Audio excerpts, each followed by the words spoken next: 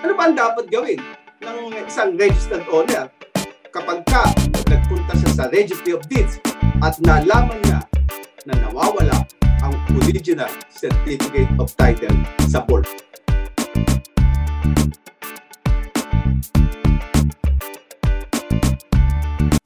Magandang araw po sa inyong lahat at nandito na naman po tayo sa Usapang Lupa na handog sa inyo ng Foundation for Economic Freedom. Ngayong araw na ito, ang pag-uusapan po natin ay kapag ang nawawalang titulo naman ay yung original certificate of title na nasa Register of Deeds.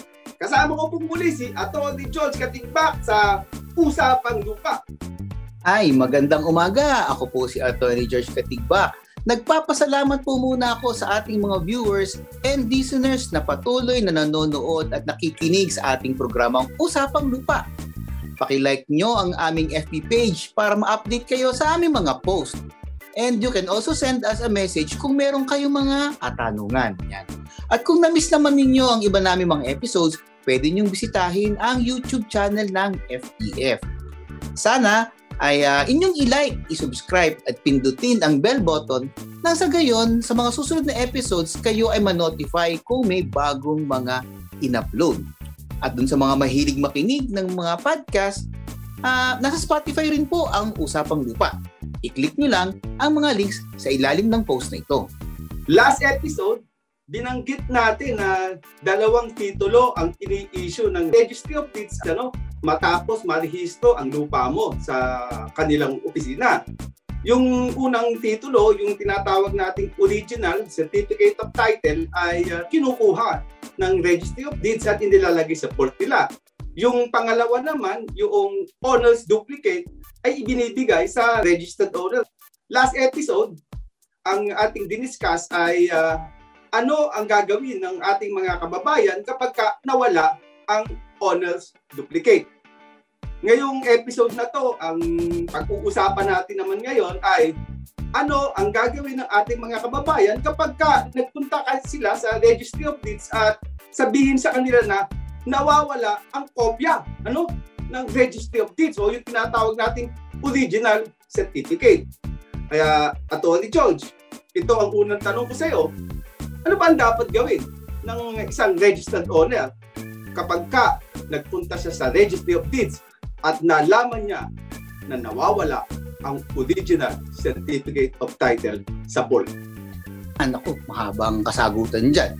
Ayon sa Section 110 or 110 ng PD 1529, kapag nawala o nasira ang original copy of certificate of title kasama ang liens and encumbrances ng subject lot, dapat ay ma-reconstitute ang title na ito sa pamamagitan ng korte. Yan, sa ilalim yan ng batas na Republic Act No. 26. Ito ang mga hakbang na kailangan gawin. Una, mag-file ng petition for judicial reconstitution doon sa Regional Trial Court kung saan doon makikita yung lupa. Yan.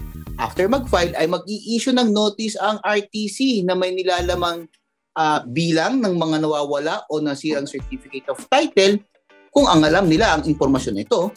Pangalawa, pangalan ng may-ari. Pangatlo, pangalan ng mga naka-okupa sa lupa. Pang-apat, mga may-ari ng mga katabing bahay at mga interesadong tao.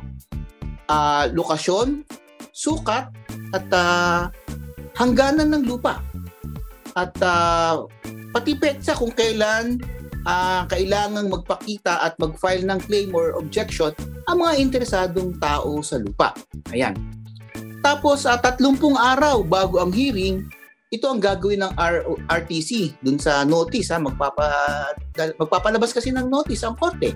Ilalathala ang notice ng 2 beses na magkasunod na issue ng official gazette. Siyempre, yung petitioner po magbabayad dito. Tapos, ipopost po dun sa main entrance ng building ng probinsya o kaya ay munisipyo kung saan matatagpuan ang lupa. Yan. Pangatlo, na gagawin sa notice, ipapadala po through registered mail ang notice sa mga taong nakapangalan doon sa notice. Siyempre, petitioner din po ang magbabayad nito. Ang mga requirements pong ito ay mandatory or jurisdictional. Ibig sabihin, kung hindi po ito magagawa, naku, mawawala ho ng visa yung petition. Kasi ito ay kinakailangan. Pag hindi ito ma-comply, hindi po matutuloy ang judicial reconstitution proceeding. Yan po ang kapag judicial. Attorney Erwin, ito naman po ang tanong ko. Kung may judicial reconstitution, mayroon po bang administrative reconstitution para sa mga nawawala at nasirang titulo? Opo, merong tinatawag tayong administrative reconstitution. Kasi yung judicial reconstitution, ang petition ay pinapile mo sa RTC, gaya ng sinabi ni Atty. Katigpa. Sa administrative reconstitution, hindi mo ito sa RTC pinapile, kundi sa LRA o sa registry of deeds. Depende kung paano gagawin ng LRA yung proseso ng administrative reconstitution. Ibig sabihin, yung reconstitution ay hindi korte ay nag-i-issue kundi ang LRA. Ito ay napapaloob sa Republic Act 6732. Yung act allowing administrative reconstitution of original copies of certificate of titles lost or destroyed due to fire, flood, and other force majeure. Amending for that purpose, Section 110 of PD 1529. Bibigyan ko lang ng konting background dito. Kasi yung administrative reconstitution sa Republic Act number 26 ay ina-allow dati pa.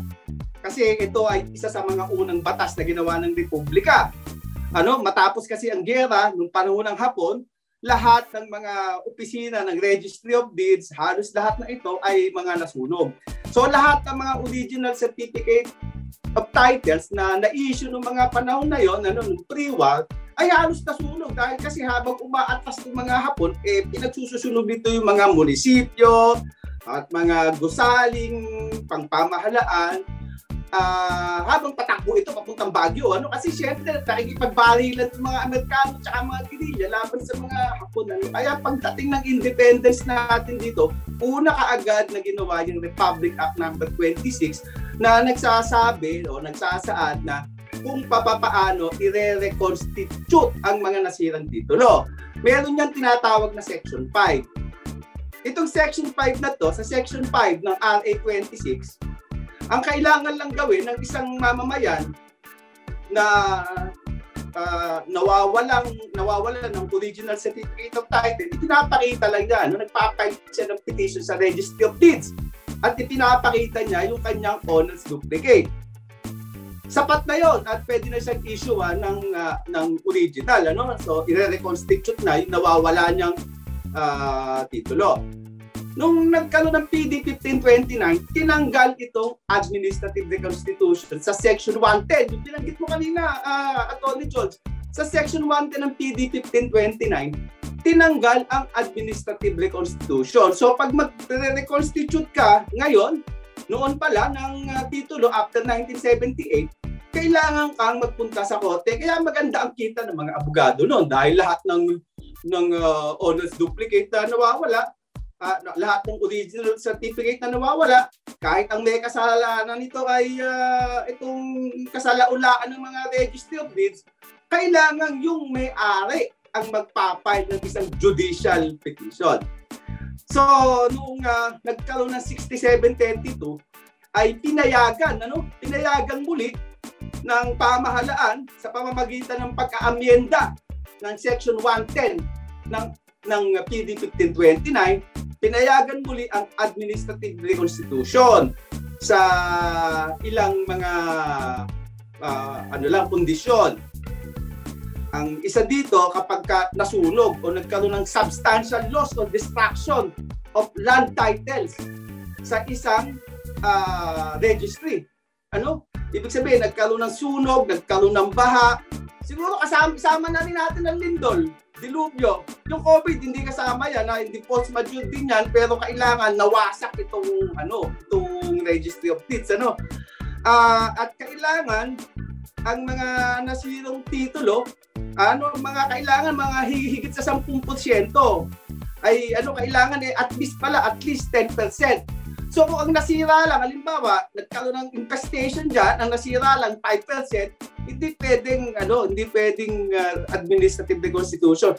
Kailangan at least 10% ang nawasak na titulo.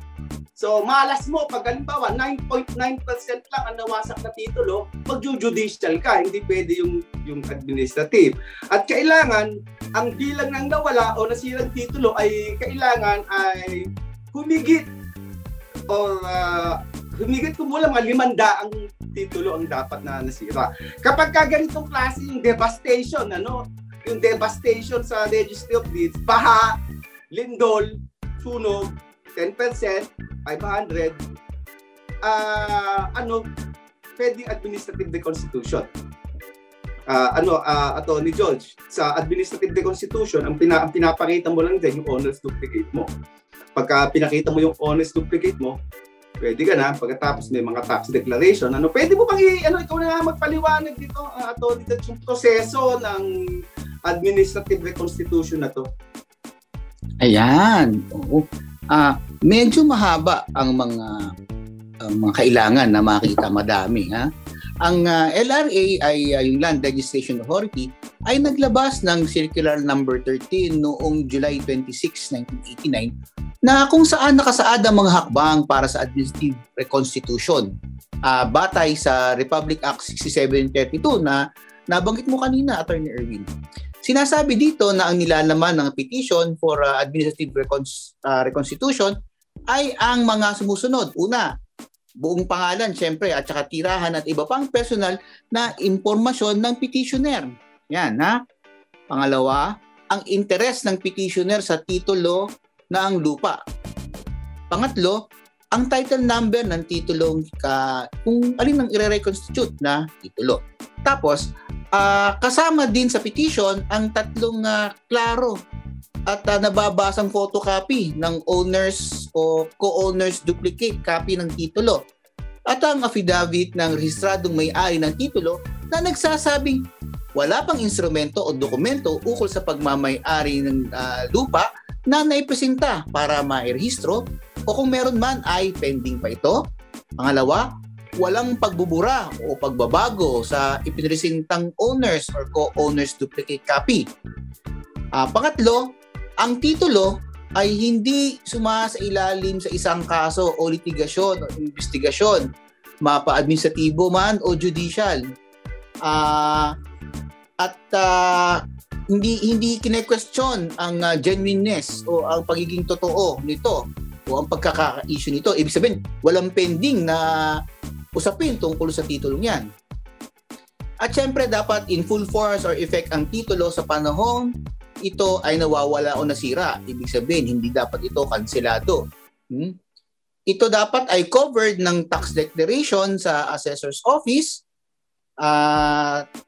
Siyempre, nakalagay naman po doon sa tax declaration na ang title number, kaya makikita natin.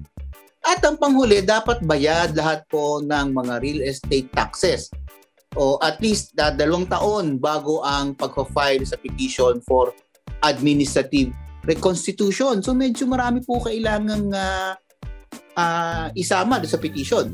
At kung ang petition ay base sa duplicate na kopya ng co-owner o napagsanlaan, kailangan na ilagay ng petitioner in addition to sa mga contents na mentioned kanina na ang owner's duplicate copy ng titulo ay nawawala, nasira at ang rason o ang dahilan kung paano ito nawala o nasira. Yan ay kung co-owners copy ang gagamitin.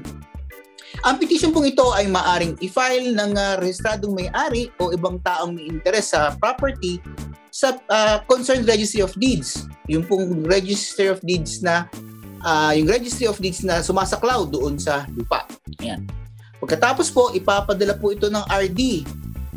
Yung petition po ninyo at inyong mga dokumento, yung mga supporting documents at kasama po ang kanilang mga komento kung meron man doon sa reconstituting officer. Yan.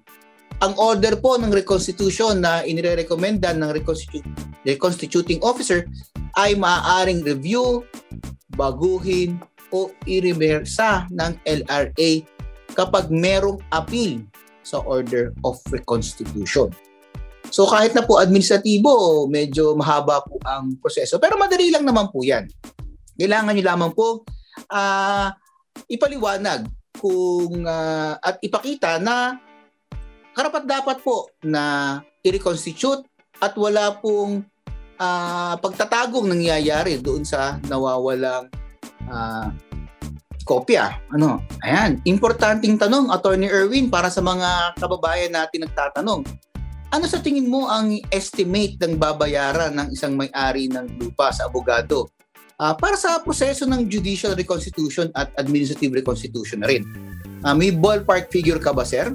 Ayan, Atty. George, alam mo naman, itong kapag ka nagkaroon na ng kaso, nag-file na yung mga petition na yan sa korte, talagang medyo kailangan gumasta na yung landowner dyan, o yung registered owner. Kaya nakakalungkot dahil hindi naman niya kasalanan ng pagkawala o pagkawasak nitong original certificate of title na to sa vault, siya pa ang magbabayad. Pero kailangan nating harapin ito.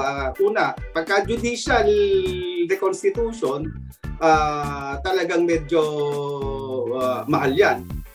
Kasi kailangan mag-file ka ng petition, meron pa yung mga publication sa official gazette, napakadaming trabaho niyan. Yung jurisdictional hearing, mayroong mga presentation of evidence at lahat ng mga dokumento pwede mong ibitbitin sa korte, ibibitbit mo. Ang estimate natin dyan, pagka depende kasi yan sa value ng property at saka sa difficulty ng problema, kung meron ka bang owner's duplicate o wala kang owner's duplicate, pwede natin ilagay sa range dyan, pwede mga 250,000 yan hanggang pwede hanggang 1 million siguro yan. Depende kasi kung nasaan ka, kung nasa Maynila ba yan, nasa Makati ba yung nawawala na yan, nasa Bukidnon ba yan o sa mumurahing lugar. So depende, pero sa trabaho, sa tingin ko dito, hindi bababa ng mga 250,000 itong isang petition na to bago matapos.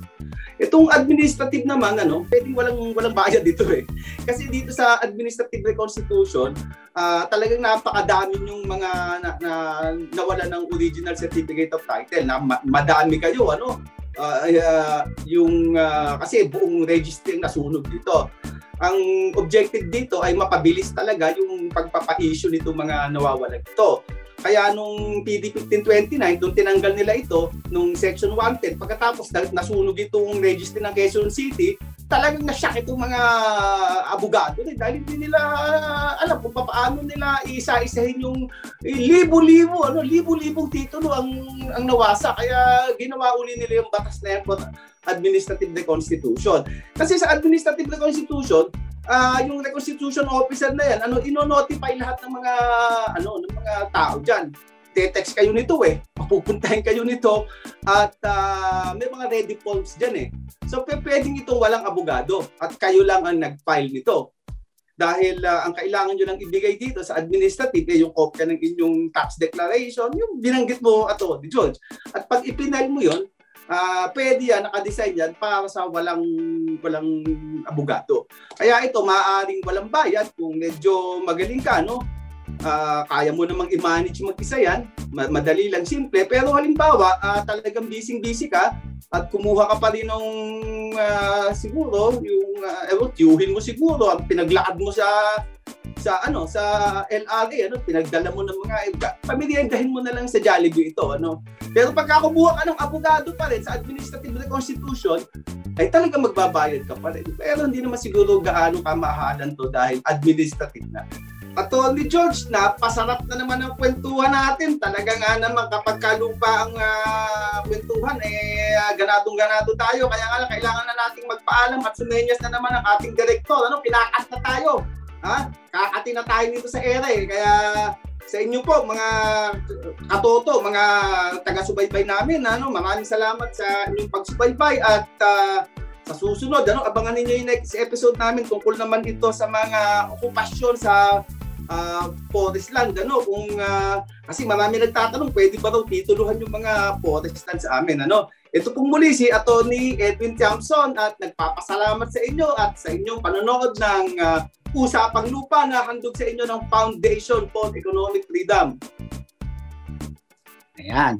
At ito naman po si Attorney George Katigbak na kasama ni Attorney Erwin na naghandog sa inyo ng isa na namang episode ng Usapang Lupa. Pero bago po tayo mag-pause, sana po ay inyong pakilike ang aming FB page. At bukod po sa FB page, pwede rin niyo pong bisitahin ang YouTube channel ng FEF. Doon po sana kayong mag-like, subscribe niyo at pindutin po yung bell button. At kung kayo ay mahilig sa Spotify, bisitahin niyo rin po doon ang FEF sa Spotify. So hanggang sa muli po, kayo po sana ay mag-ingat, sana po mabakunahan na tayong lahat sa lalong madaling panahon. Stay safe!